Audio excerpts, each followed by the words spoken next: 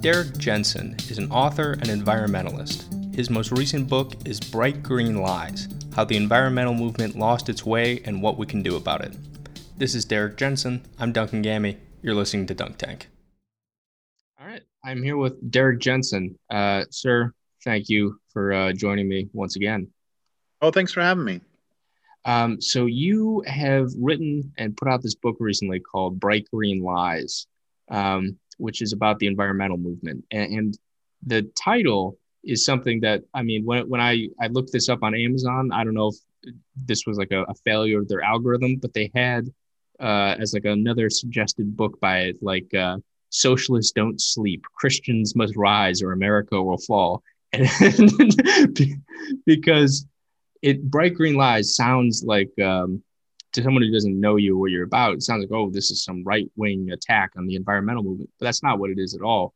So by why? The way, What's that? By the way, I got my first nasty note about it a couple days ago, which was precisely that. Is somebody who hadn't read the book saying, "Who's funding you?" Yeah.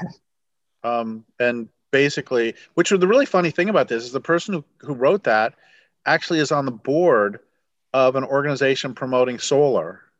Like, yeah, you're accusing me of supporting a sector of industrial capitalism when that's what you're doing. Anyway, sorry, go ahead. No, fair enough. I guess my question then is, so why write this book? It's a broad because the world's getting killed, right. And something dreadful has happened to the environmental movement, and we are collectively wasting time we don't have on solutions that not only harm the planet, but they also won't even accomplish their stated goal of maintaining civilization. And I'll unpack a little bit of that. At one point, the environmental movement was about protecting wild places and wild beings. You know, Rachel Carson wrote Silent Spring, and she wrote about the ocean. And she did that because she loved wild nature. She loved the birds. She loved flowers. She loved the oceans, the life around us. And somewhere along the way, really kicking the gear 35 years ago, from 30 years ago to 20 years ago to 10 years ago, a lot of environmentalism switched from being about wild nature to being about maintaining this way of life. And so you can have famous and influential environmentalists like Lester Brown, who comes up with, Plan B 4.0 to save civilization. He's not saying Plan B 4.0 to save grizzly bears, to save polar bears, to save frogs, to save the oceans. And you have Bill McKibben saying explicitly, just time and again, that his work, he says, we're losing this fight badly in great measure because we are ignorant of what's at stake here, which is civilization. And as we say in the book, I'll bet polar bears and walruses and glaciers wish that sentence would have ended differently. Right. And, I had an exchange with Bill McKibben. I want to be really clear that, I just mentioned that woman who wrote to me, who's paying you? And I mean, she's clearly questioning my integrity. And I'm not questioning Bill McKibben's integrity. Everything I've ever heard about him, he has worked selflessly and tirelessly to raise awareness on global warming. I don't know anybody who has done more to raise awareness on global warming than he has. And he wrote to me maybe, 7-8 years ago and said, I've heard you've been saying bad things about me behind my back, and I would hope that if you have a problem with me, you would come to me directly, which is great. I mean, that's way healthier than, going to Facebook and saying, doing a vague book about how somebody's being mean to me or something. I wrote back to him and I said, no, I have great respect for how hard you're working. My problem with you, and I've said this before privately and I've said it publicly and I'll say it to your face. My problem is you keep talking about saving civilization as opposed to saving birds and bats and saving wild nature. And so we have a difference in value, basically. Yeah. And then he wrote back nicely, and we basically just agreed at some point we have to take a walk and talk this through. That's where it's stood for years. And then I released this book. And um, another great line from the book is Naomi Klein in This Changes Everything, the movie. She says it in the book too.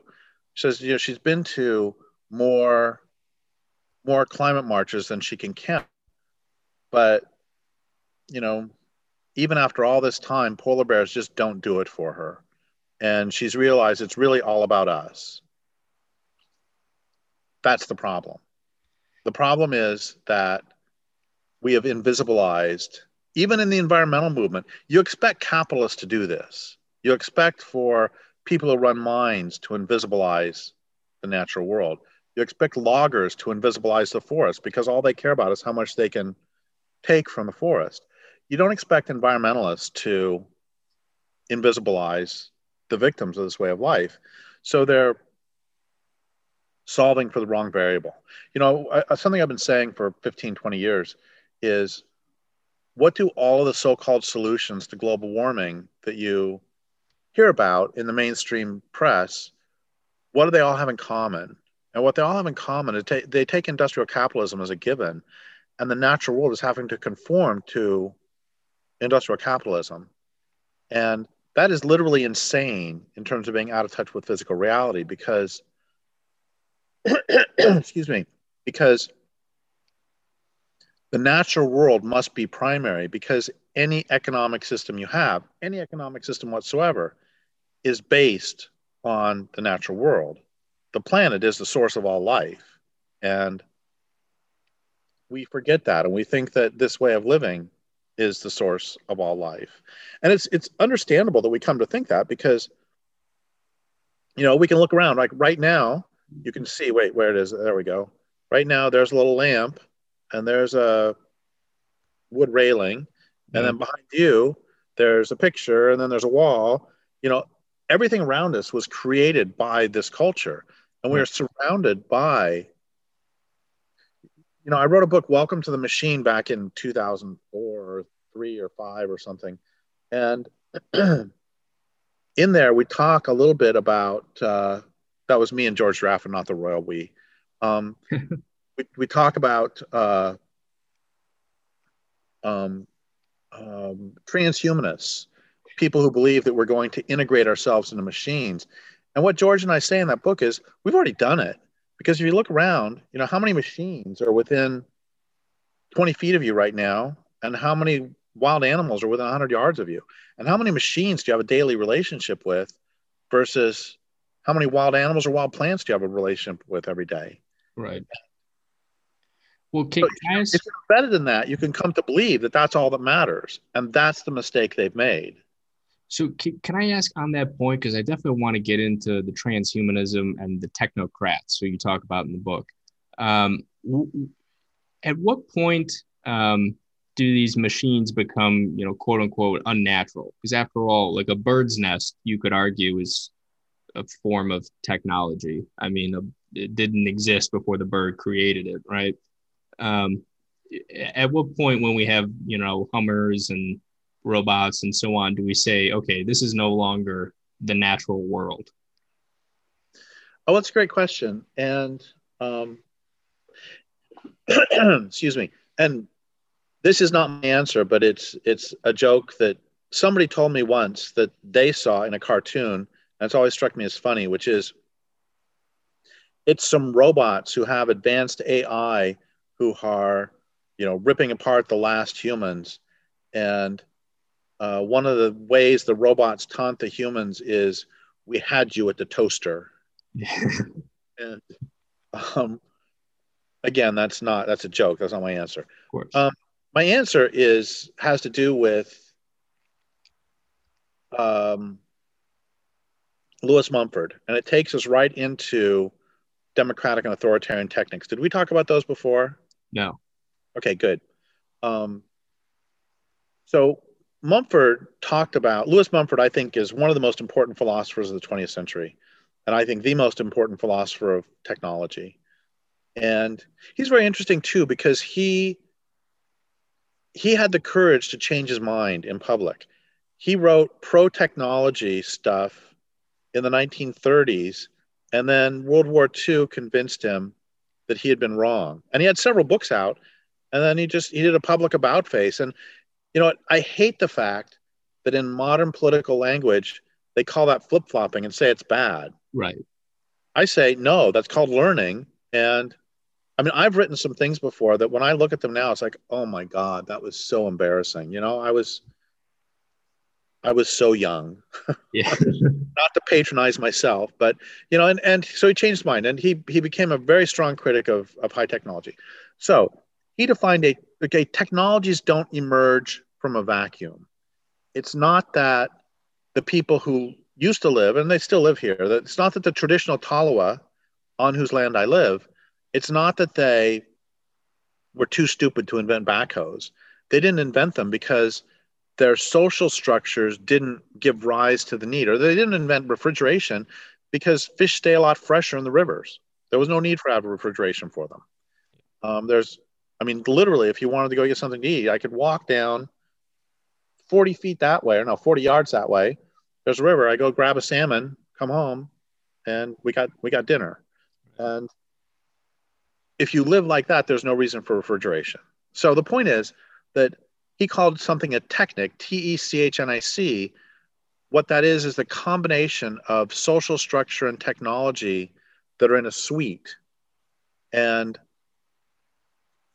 so he said that there are some techniques that are democratic and some that are authoritarian.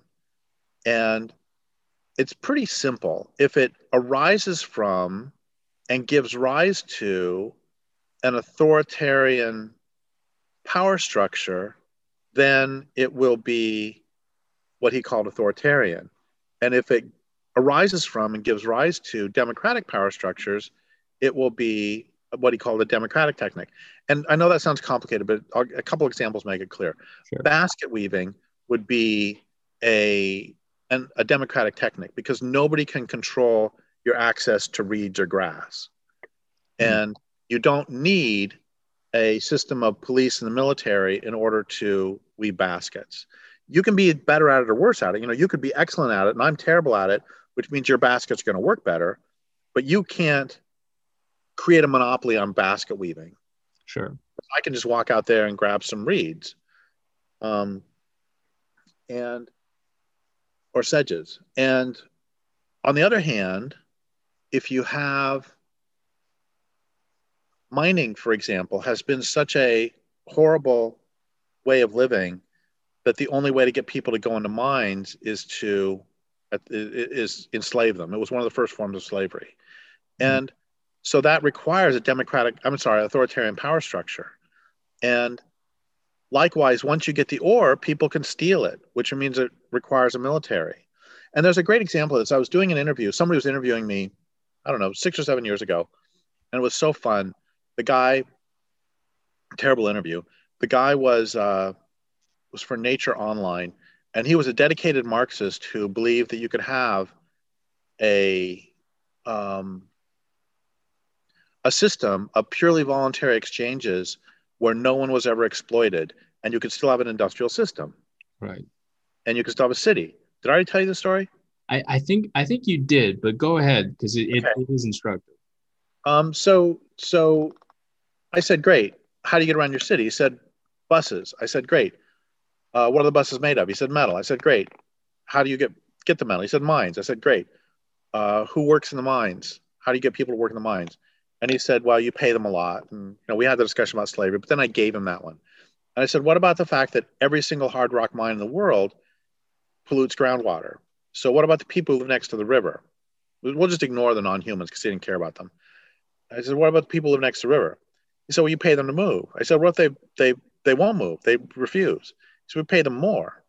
I said, well, what if they've lived there for 5,000 years and their ancestors are buried there and they refuse to leave?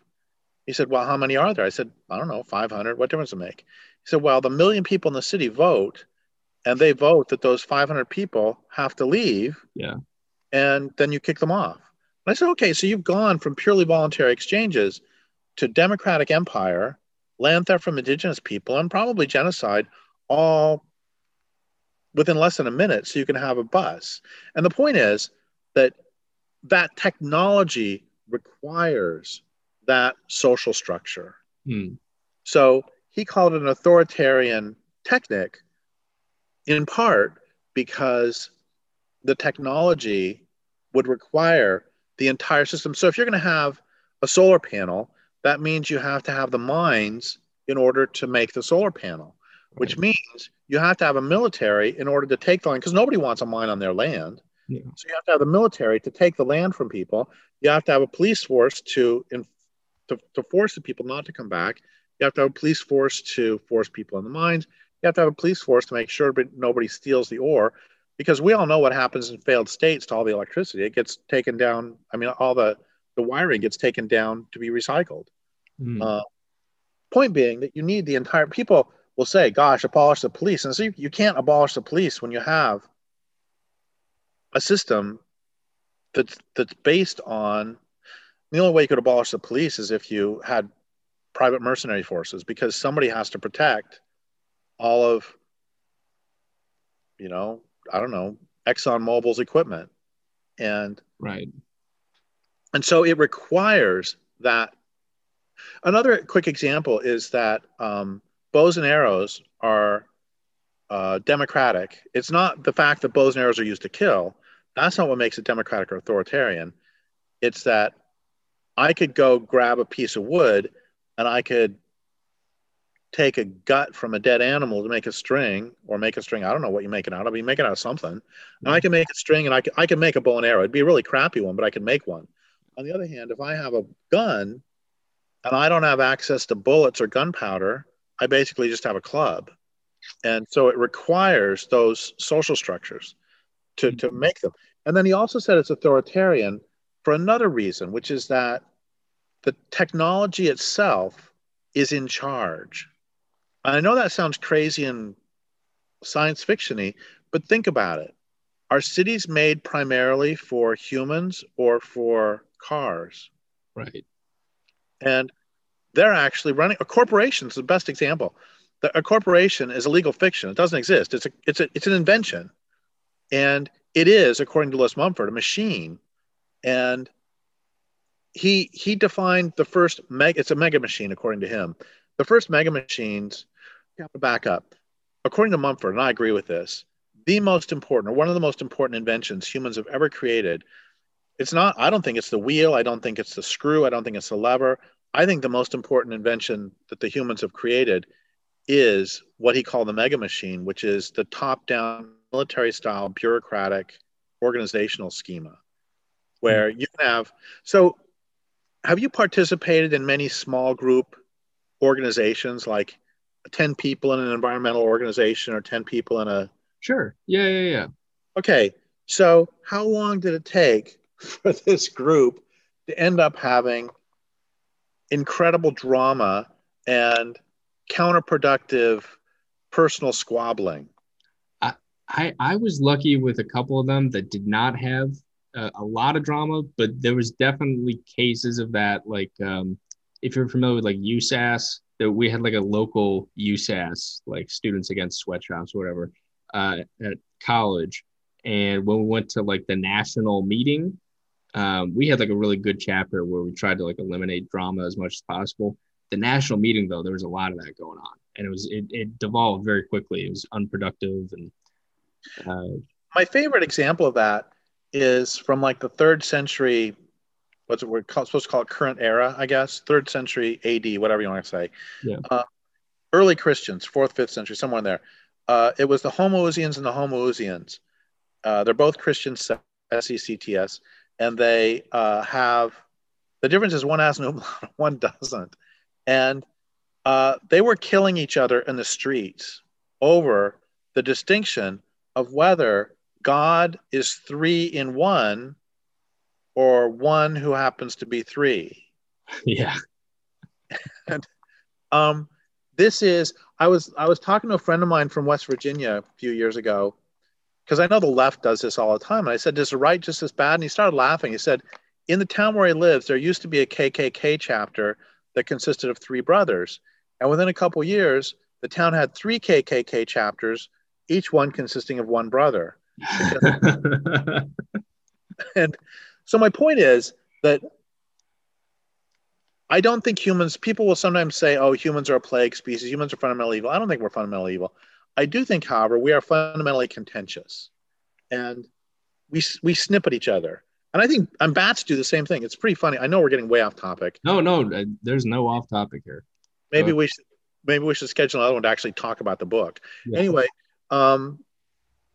bats. They did a study a while ago where they put a video on them and recorded the sounds they made and then correlated it with actions to try to come up with a lexicon. Right. So if I was poking you in the arm and then you say something and then I stop poking you in the arm, they might figure out that what you said was "don't poke me in the arm." Anyway, what they found was that most of what the bats were saying to each other is, "Hey, cut it out. Get away from me. Yeah. Don't sit so close to me. Don't." And so the point is, I think most of what songbirds do is go, "Did you see what they were doing yesterday? Oh, I can't believe it." They gossip, I think. And I think anyway, the point is, it's an extraordinary accomplishment to get millions of people in an army who are all working together to invade Russia or to invade France or invade Germany or wherever you're going to invade. Yeah. Or it's just as extraordinary to get a million people all working together to make Coca-Cola and distribute it around the country. Yeah. That top-down military style.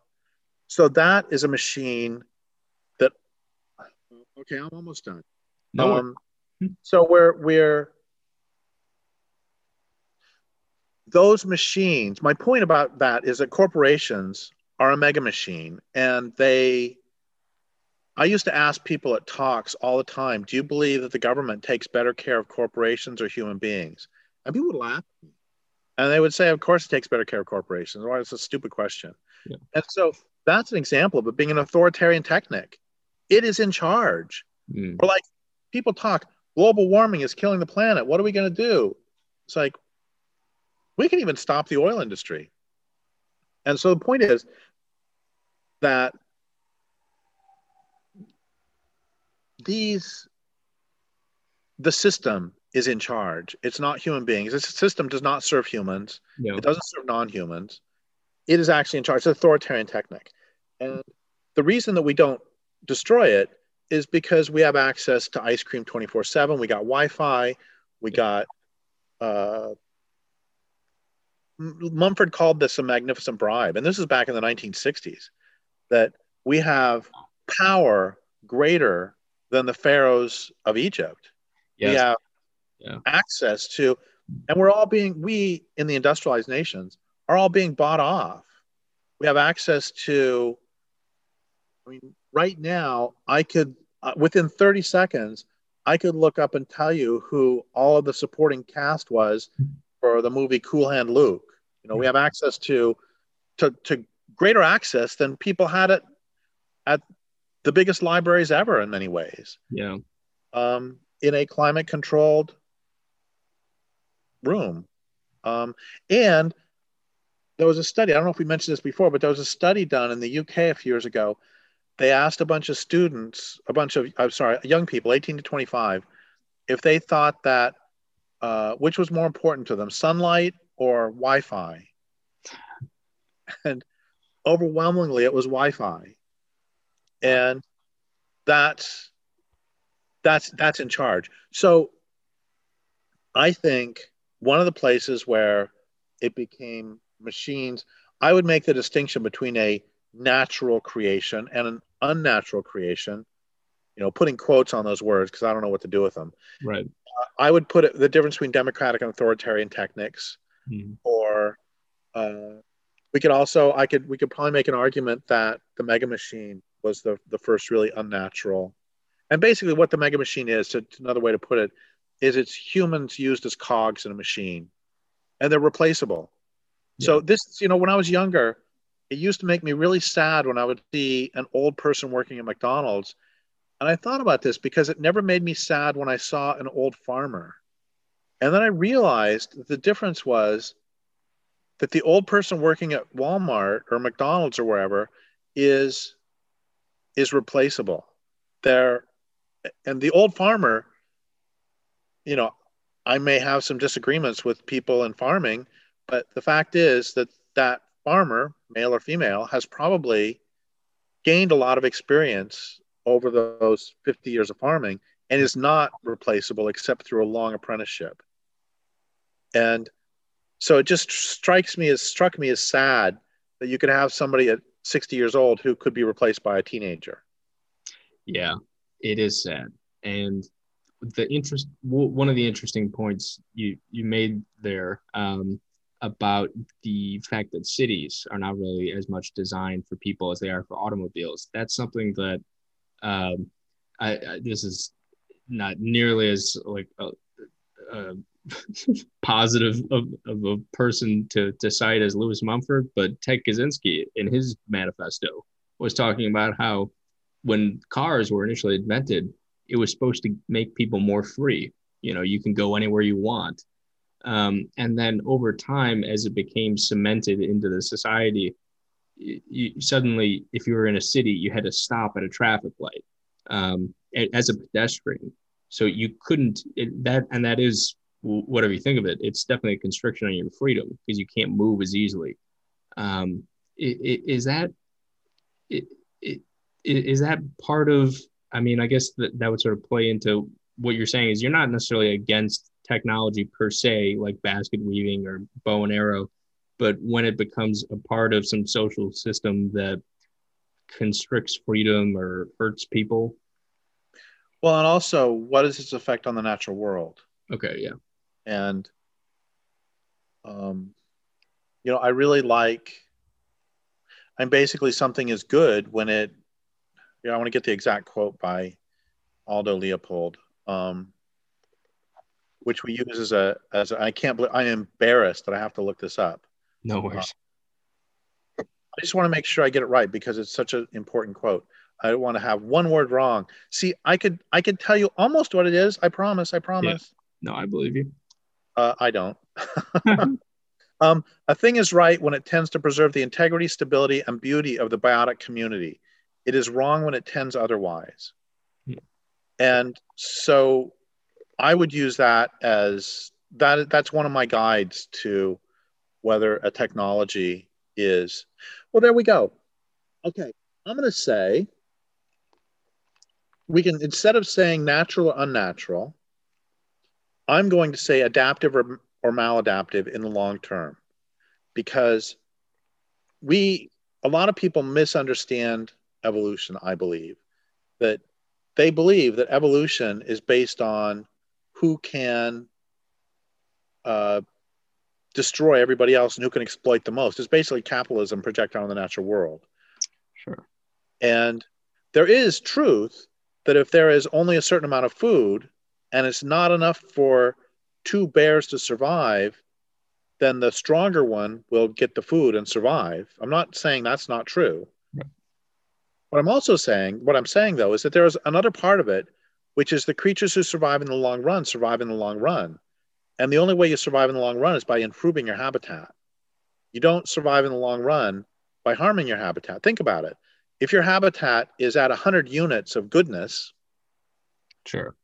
and then after every generation you reduce it down by 1 unit, that's fine for the first 50 generations. It's fine for the first 75, but after 99 generations, you've reduced it down to one. And then the next generation, you've reduced to zero. So you've exceeded carrying capacity. Yeah. And so if you look at salmon actually improve the health of the forest, and the forest improves the health of the salmon. So long-term adaptivity to, I would judge a technology as to whether it is adaptive in the long run. something I've been fighting for 30 years is the same thing, really. There are people who have argued for a long time that, because Indians affect their land base or because termites affect their land base, it doesn't matter. Because creature A affects its land base, therefore anything we do is natural and anything we do is okay. I've actually seen people, and I've rebutted them in public, who have said, because indigenous people affected their land base, therefore Boise Cascade Timber Company clear cutting is fine. Right. And there's a really good answer that I got from the historian Ray Rafael, which is, yes, they affected their land base, but they made their land use decisions. Their land use decisions were predicated on whether they were planning on being in place in the next 500 years. And if you're planning on living in place for the next 500 years, your land use decisions will be different. Right. And if you're planning on living in place for the next 500 years, your technologies you develop will be different. Because if you're planning on living in place for 500 years, you're not going to invent cars that are going to change the climate. I mean, you got to be really stupid to do that. And, I don't know if we talked about this before, but a lot of my environmentalism really emerges from a fundamental conservatism.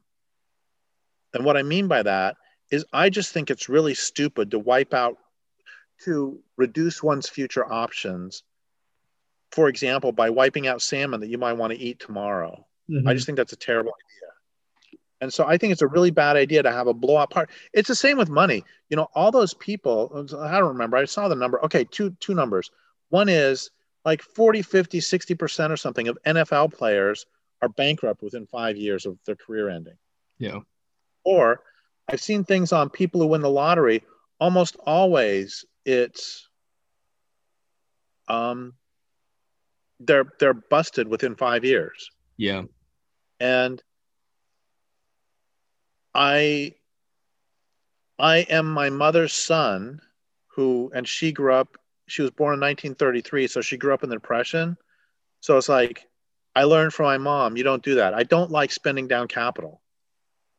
And it's the same environmentally. I hate when people call it natural capital, but that doesn't alter the fact that I just think it's ridiculous to make it so there are fewer salmon every year when you might want to eat them. And yes, they deserve to live on their own right. Oh, so I would say that the distinction for me is any technology that can be used, any technology that would make one's land base one's biotic community have greater stability and integrity and strength in 500 years, that would be a technology that I think is adaptive. I see. One of the things, like on that point, that I kind of wanted to ask you about is I had talked to, because we're talking a lot about like human supremacy and these kinds of things and the natural world, but I talked to Wade Davis recently, who's an anthropologist, and has talked about how something like half of all languages being spoken today are being spoken by like the last person who's ever going to use them. And in some ways, I feel like what the mainstream environmental movement is trying to do when they say, the polar bears aren't doing it for me, is they're trying to tap into, hey, like, I don't know, sort of walking in backwards, trying to save the natural world by saying, hey, this is really what's best for humans in the long run. On that same note of, globalization being bad for the natural world, but also reducing the biodiversity of humans. Do you see that as being almost like a propaganda technique, or do you think that people in the environmental movement truly don't, when they say the polar bears aren't doing it for me, truly don't care about biodiversity besides human beings? Well, before we go on, I want to just say that I am completely horrified by the loss of languages too.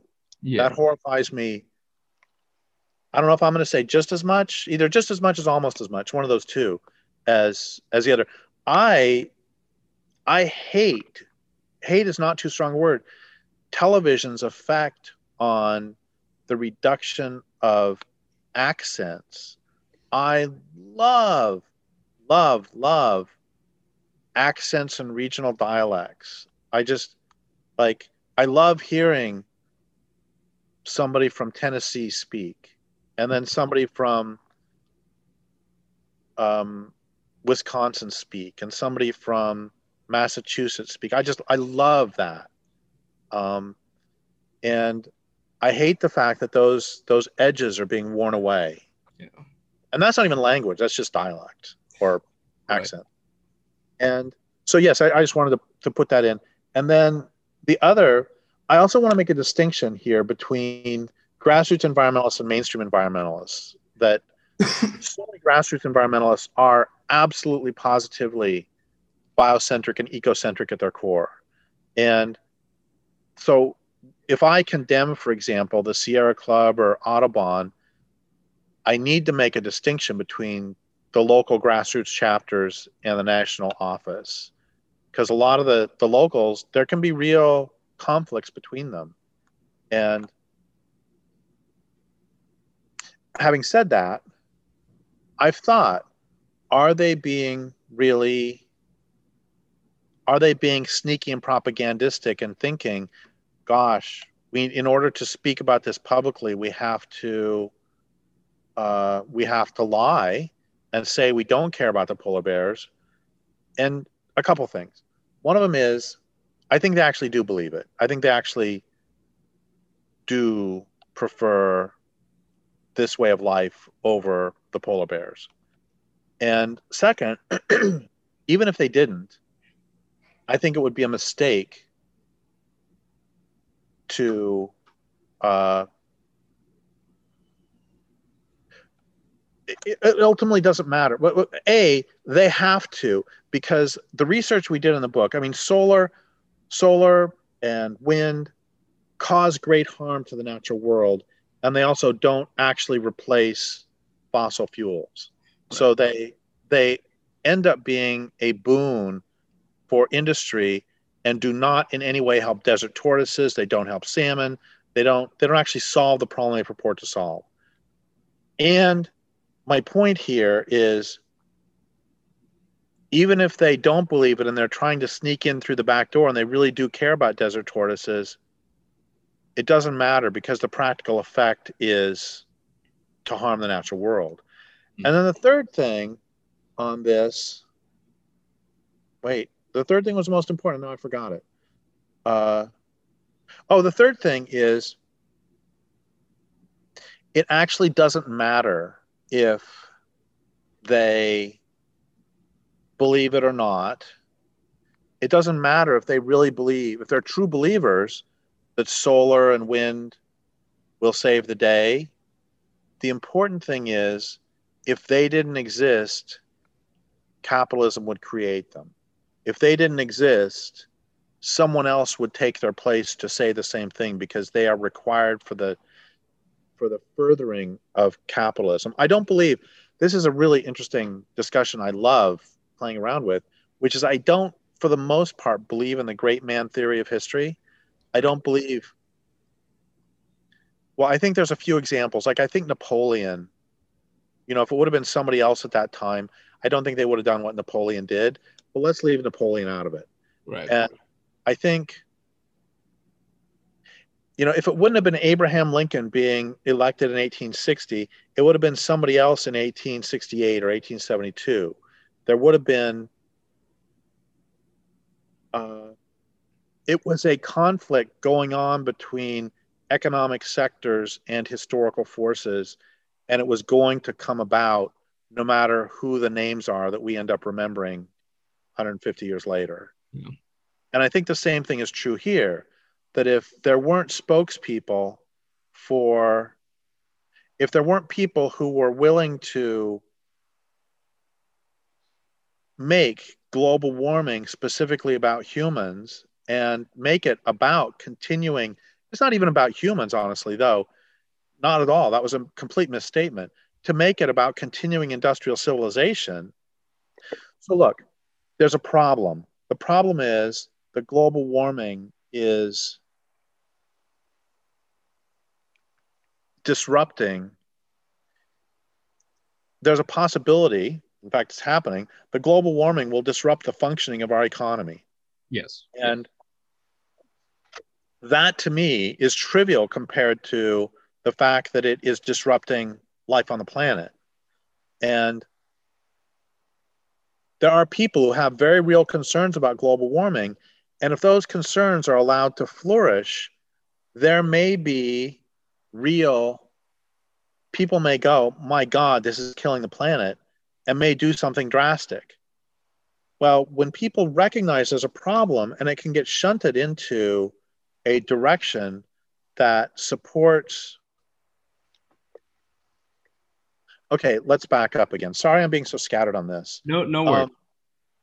The something we have to talk about. I've said several times that wind and solar don't actually replace oil, and I need to talk for a second about Jevons paradox. And Jevons paradox is that Jevons was a economist in the 19th century who studied coal and how it was, what would happen when we have increased efficiency in the use of coal. And you would think that you have increased efficiency, that would decrease your use of coal. Because if it takes only half as much coal to heat the boiler, great, let's pay half as much and we're done. But that's not how it works. What happens is increased efficiency in use leads to increased demand because people find more economic uses for it. And an example I use of this is I live in Northern California and home to the best marijuana in the world. And so you can't live in Northern California and not know growers. And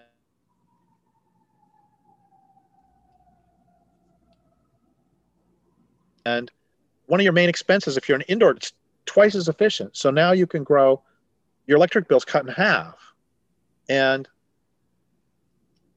what somebody could do is they could go, well, okay, I'm going to grow the same amount of marijuana, spend half of that on electricity, and then I'm going to use the other half to buy land and protect it. But that's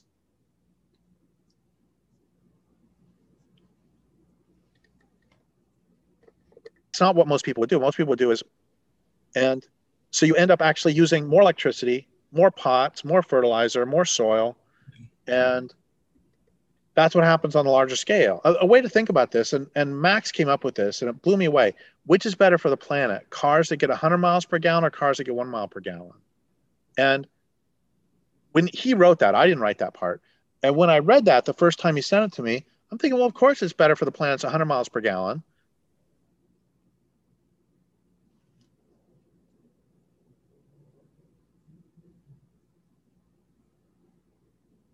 And he walks us through and he says, no, because if cars can, you wouldn't have any reason to buy a car. So with car culture, car culture wouldn't exist with 1 mile per gallon. And a great example of this that was mine that we put in the book from there is the day that I read that, I had driven 5 miles to go to a really good taqueria.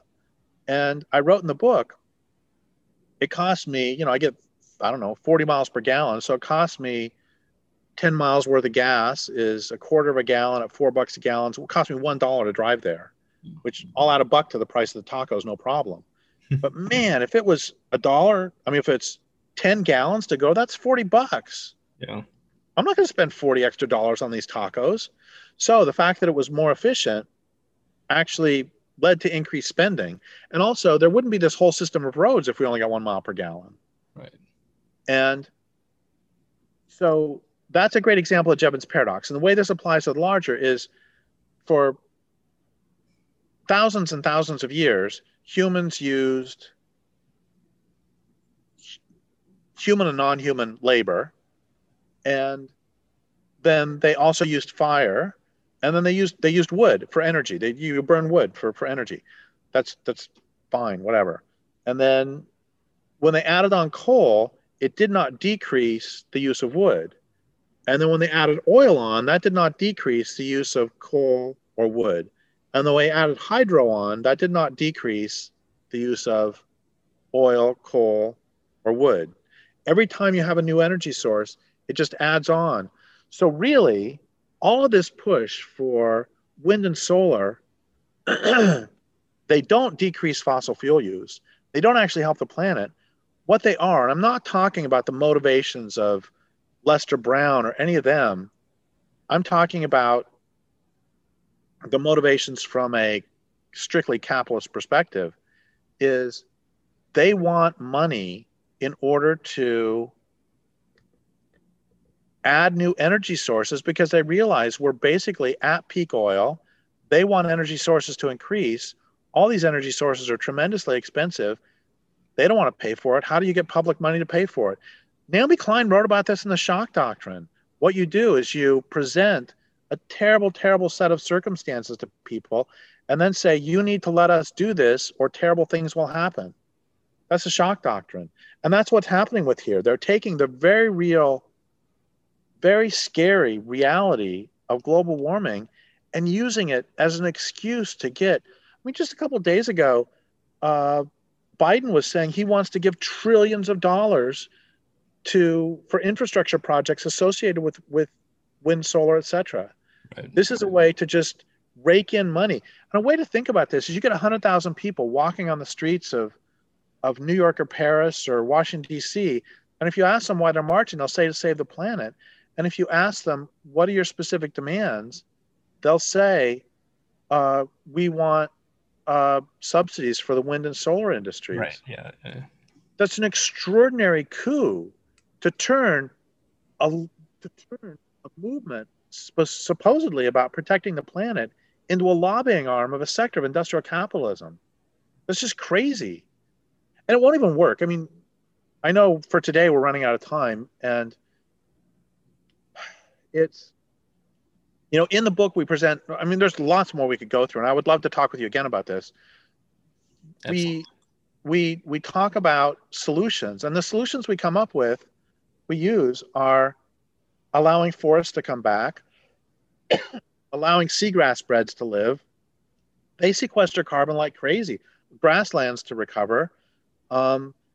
It's I don't remember the numbers, but it's basically if you allowed 80% of the world's grasslands to come back, it would sequester all the carbon that has been released since the start of the industrial age within 15 years. God, that's incredible. I mean, that's all that means is that, you know, we'd have to we would have to stop the primary damage and allow it to come back. Yeah. And I mean, that's the good news, is that life wants to live. And the bad news is you have to stop killing it in order for it to live. Yeah. And so our solutions chapter is actually pretty short, that it's basically, one, stop the primary damage, and two, a lot of places you can help along. Peat bogs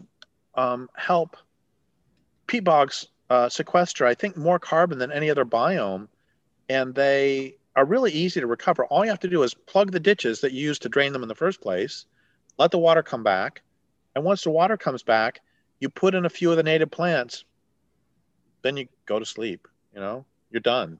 Yeah. And nature does the rest of it. And unfortunately, that doesn't get a lot of traction because it doesn't make any money, and it doesn't serve the mega machine. It doesn't. All of these things they're talking about are about increasing energy supply to the industrial system. And there was a great line by George Monbiot 10 years ago or so, where he said that one of his problems with wind and solar is he didn't think they would work for brick factories. Of course they won't, but leave that aside. He said the problem is, how do we get the energy we need to run our brick factories? And I love that line because this is like that Naomi Klein line about polar bears, and it's really revealing.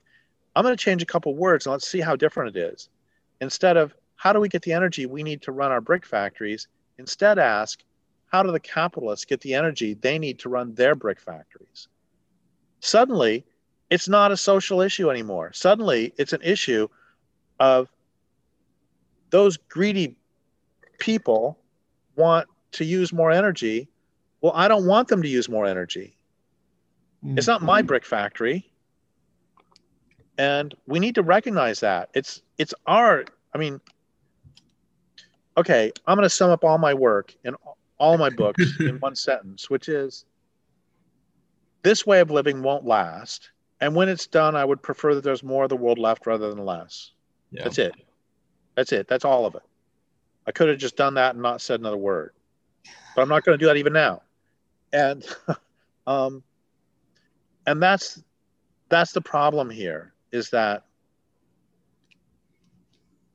again, I mean, I've said this a bunch of times, that the bright greens want to continue this way of life at the expense of the planet. Yeah, that's and there, I know we're running out of time here, but there are We hopefully. haven't even gotten to the book at all. We haven't even talked about the book. I know it's crazy. That's my bad. No, it's my fault. You asked me a question about the book, and then I talk about Well, Pepsi Cola or something. you have a million. Talk about bats. Yeah. Well, but these are all fascinating. I talk about bats complaining about each other, for Yeah, God's sake. exactly. But I'm loving it, and I'm sure people listening are as well. I mean, because you do go through in the book, like you kind of debunk one by one the different technologies, like the solar, wind, hydro. I What about EU scientists apparently are very recently, this is within like the past few days, apparently they're about to label nuclear power as being green. What are your thoughts on this development? I assume, um, nuclear waste and all these things are a problem. Well, relative to say solar and wind, how does nuclear stack up? So when I wrote Culture Make Believe, I did a chapter on Bhopal. Bhopal, there was poison accidentally released and killed lots of people. And they did not have antidotes available for the poison. And one of the best lines I've ever read by anybody ever was a person from Bhopal saying they should not be allowed to make poisons for which there is no antidote. Hmm. And did you learn as a child? Did your mother or father ever say to you that, or instill in you, that you should not create a mess which you cannot clean up? Oh, sure. Yeah. I think it's a terrible idea to create wastes that can be dangerous for a million years or however long. Let's go back to that. Are you planning on living in place for the next 500 years? And that's one part. Another part is it's an authoritarian technique.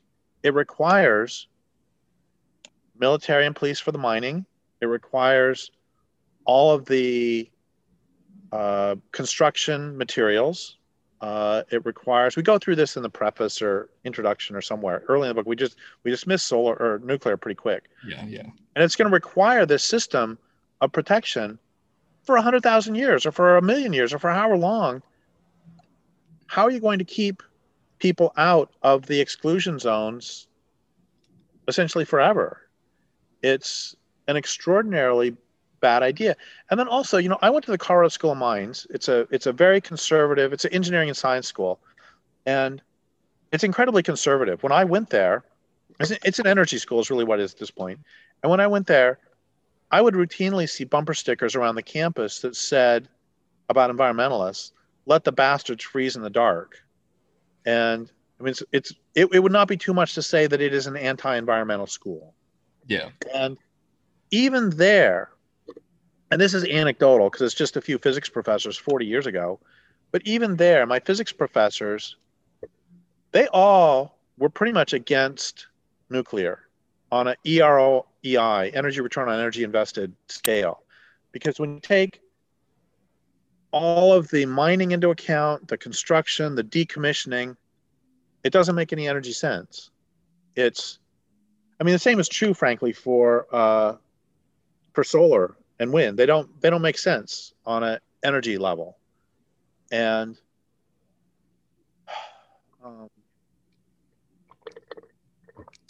it was pretty much accepted in the 70s and 80s, at least among, and again, I was pretty conservative myself back then, and the and School of Mines was incredibly conservative, but it was still pretty much accepted by a lot of my physics professors that the peaceful part of the nuclear industry was just an add-on to the military part. That the primary action was in the military use of, for the creation of nuclear bombs, and this was just A, propagandistic, and B, a way to something to do with other parts, like using all of the buffalo sort of thing. Right. And honestly, okay, that's pretty much all I can say about nukes, because I mean, it's just so self-evidently not good for the natural world, that I don't understand how anybody who is remotely environmental can think it's. I mean, I can understand the whole solar thing a little bit, because, wow, it's not, there's not any smoke coming out of smokestacks. Yeah. And I guess nukes are the same way, but it's the same with all of them. You gotta, here's the whole takeaway from Bright Green Lies. And yeah, I still want to do the one where we go and jump into all the chapters specifically. Yeah. But the big takeaway is you really just have to look at chain of supply. That solar panels are not born in the spring, and wind turbines don't fall off trees. They require the entire system of mining with everything that entails, of transportation with everything that entails, of land destruction on the site, of disposal afterwards. And they all pretend that it's just magic. Have we talked before about cargo cults? No. Do you know what they are? They're pretty interesting. Okay, a cargo cult is the way they developed is that there were some I think South Pacific Islanders who were living on their own, living perfectly fine and happy in their own communities, fishing, et cetera, et cetera. And then some Westerners came in, and they brought like cargo ships. They brought containers full of stuff. And the local people began to, hold on, I'm going to look up a definition, because I don't want to screw us over on this. Yeah, no So worries. I'm very quickly going to look up cargo cult definition. Melanesian Islands, a system of belief based around the expected arrival of ancestral spirits in ships bringing cargoes of food and other goods. A cargo cult is a millenarian belief system in which adherents perform rituals which they believe will cause a more technologically advanced society to deliver goods. And these cults were first described in Melanesia in the wake of contact with Allied military force in the Second World War. And all of civilization is basically a cargo cult. We think, if we offer we can say, yeah, they're so stupid to have thought that. But it's like, what do you think solar panels are? And we think that they magically arrive, as opposed to having been created by incredibly toxic industrial means, requiring mining all over the planet, et cetera, et cetera. So all we do in the book is go through and track the chain of supply and all the materials that went into that solar panel so that you can power up your computer and play Left 4 Dead 2. Yeah. Well, look. Or I can. Yeah, exactly. Well, we've done an hour here. The only other question I wanted to ask, if you have time, was let's do one more question. This is kind of just a total curveball question. What do you think of Greta Thunberg? So I don't know anything about her personally. Obviously, never met her or anything, and I don't know much about her message, so I can't comment on that. So the short answer is I don't think much either way. Yeah. But I have another answer that doesn't have to do with her, but something I find appalling, reprehensible, which is the environmental movement does this. They've done this for at least the last 20 years. they choose a kid, and then that kid becomes a spokesperson for the environmental movement. Right. And when the kid ages out, they choose another one. Yeah. And Yeah. this, like they had, I don't remember her name, but David Suzuki's daughter several years ago. Um, they had, I'm sorry, I don't remember his name, but there was a kid, an indigenous kid with a Aztec name.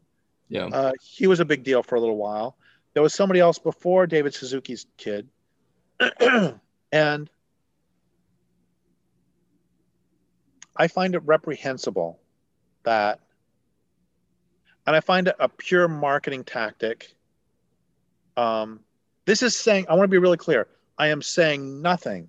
I am not in Mhm. any way saying anything bad about David Suzuki's kid or the other one or Greta Thunberg. It would be, even if I did, I don't dislike them at all. Even if I did dislike them, it would be appalling for me to pick on a kid. Yeah. Yeah. And so, a and again, I want to be really, really clear. I'm not like wink, wink. I'm not going to criticize her. Right. Yeah. Yeah. I really, I am delighted when when anybody, especially young people, are this dedicated to saving the planet. I am that makes me so happy. There have been so many times at my talks where I've had like a 15-year-old kid or 18-year-old kid will ask some really, really smart question of me. I mean, how old are you? I'm 26. Yeah, I mean, same deal here.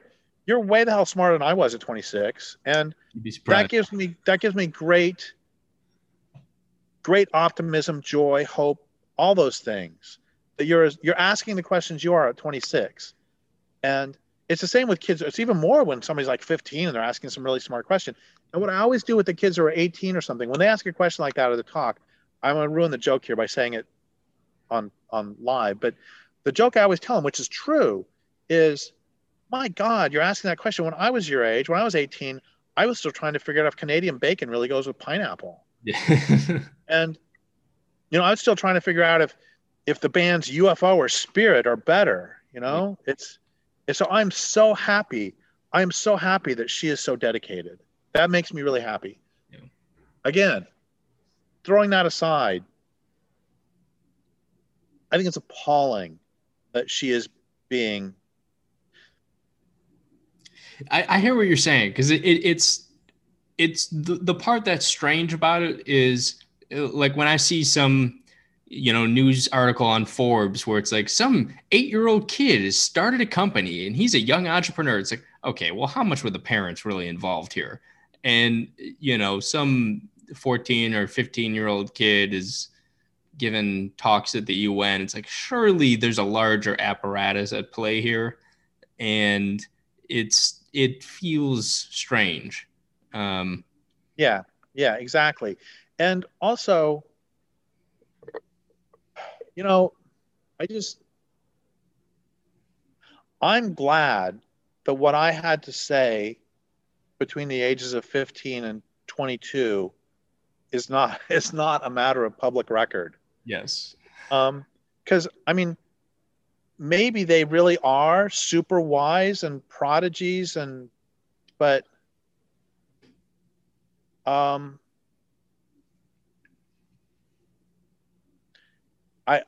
I don't.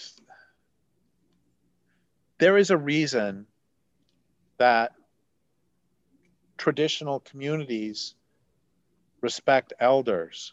Right. Um, and again, I'm not saying that no young person ever has anything to say. Okay, like Joseph Campbell wrote Hero with a Thousand Faces, a bunch of other books, wrote on mythology. And I loved the line that he had, which was he spent his 20s learning how to write so that when he got to his 30s and had something to say, he would know how to say it. Hmm. And that's true. I mean, for God's sake, when I was 19, I voted for Ronald Reagan. And I mean, thank God he didn't win by one vote, or I would have just killed myself. Um, what you're supposed to do when you're 18, 19, 20, you're supposed to be making all sorts of mistakes because you're still kind of stupid. Yeah. Oh, for crying out loud, here's my favorite one. I did this in my 20s a fair number of times, early 20s, very early 20s. I learned more later. I would like be driving down a country road and I would think it was fun to turn off my headlights. Yeah. That's Like, totally something a 20-year-old guy. or another great example, I'm driving through a snowstorm and I'm late for an intramural basketball game. How important is that? Right. And so I'm driving through a snowstorm, got another person in the front seat here, two people in the back seat, and I come up behind somebody who is reasonably driving about 20 miles an hour through this blizzard, Yeah. and I see a car coming, and I say to the guy in the front seat, should I go for it to pass? Meanwhile, the two people in the back seat are discussing whether one of them is going to run for college office, like, freshman or sophomore president or something. One person had said, should I run for it? And the other person, right when I said, should I go for it? The other person said to him in the back seat, yes, go for it.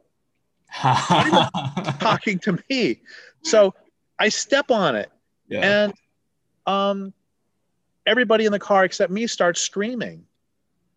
And we did make it. Obviously, I didn't die. Right. But it's like, that's what you do when you're 20. Yeah. We did make it to the intramural game on time, by the way, There you go. which was the important thing. Yeah, of course. My point is just that, yes, there's, again, no disrespect whatsoever to any of these children Yeah. or youths. I don't think, okay, if there would have been just one, the first time this happens, like, oh, that's so moving. That's so moving that a kid is speaking out like this and a kid's getting a voice. That's great.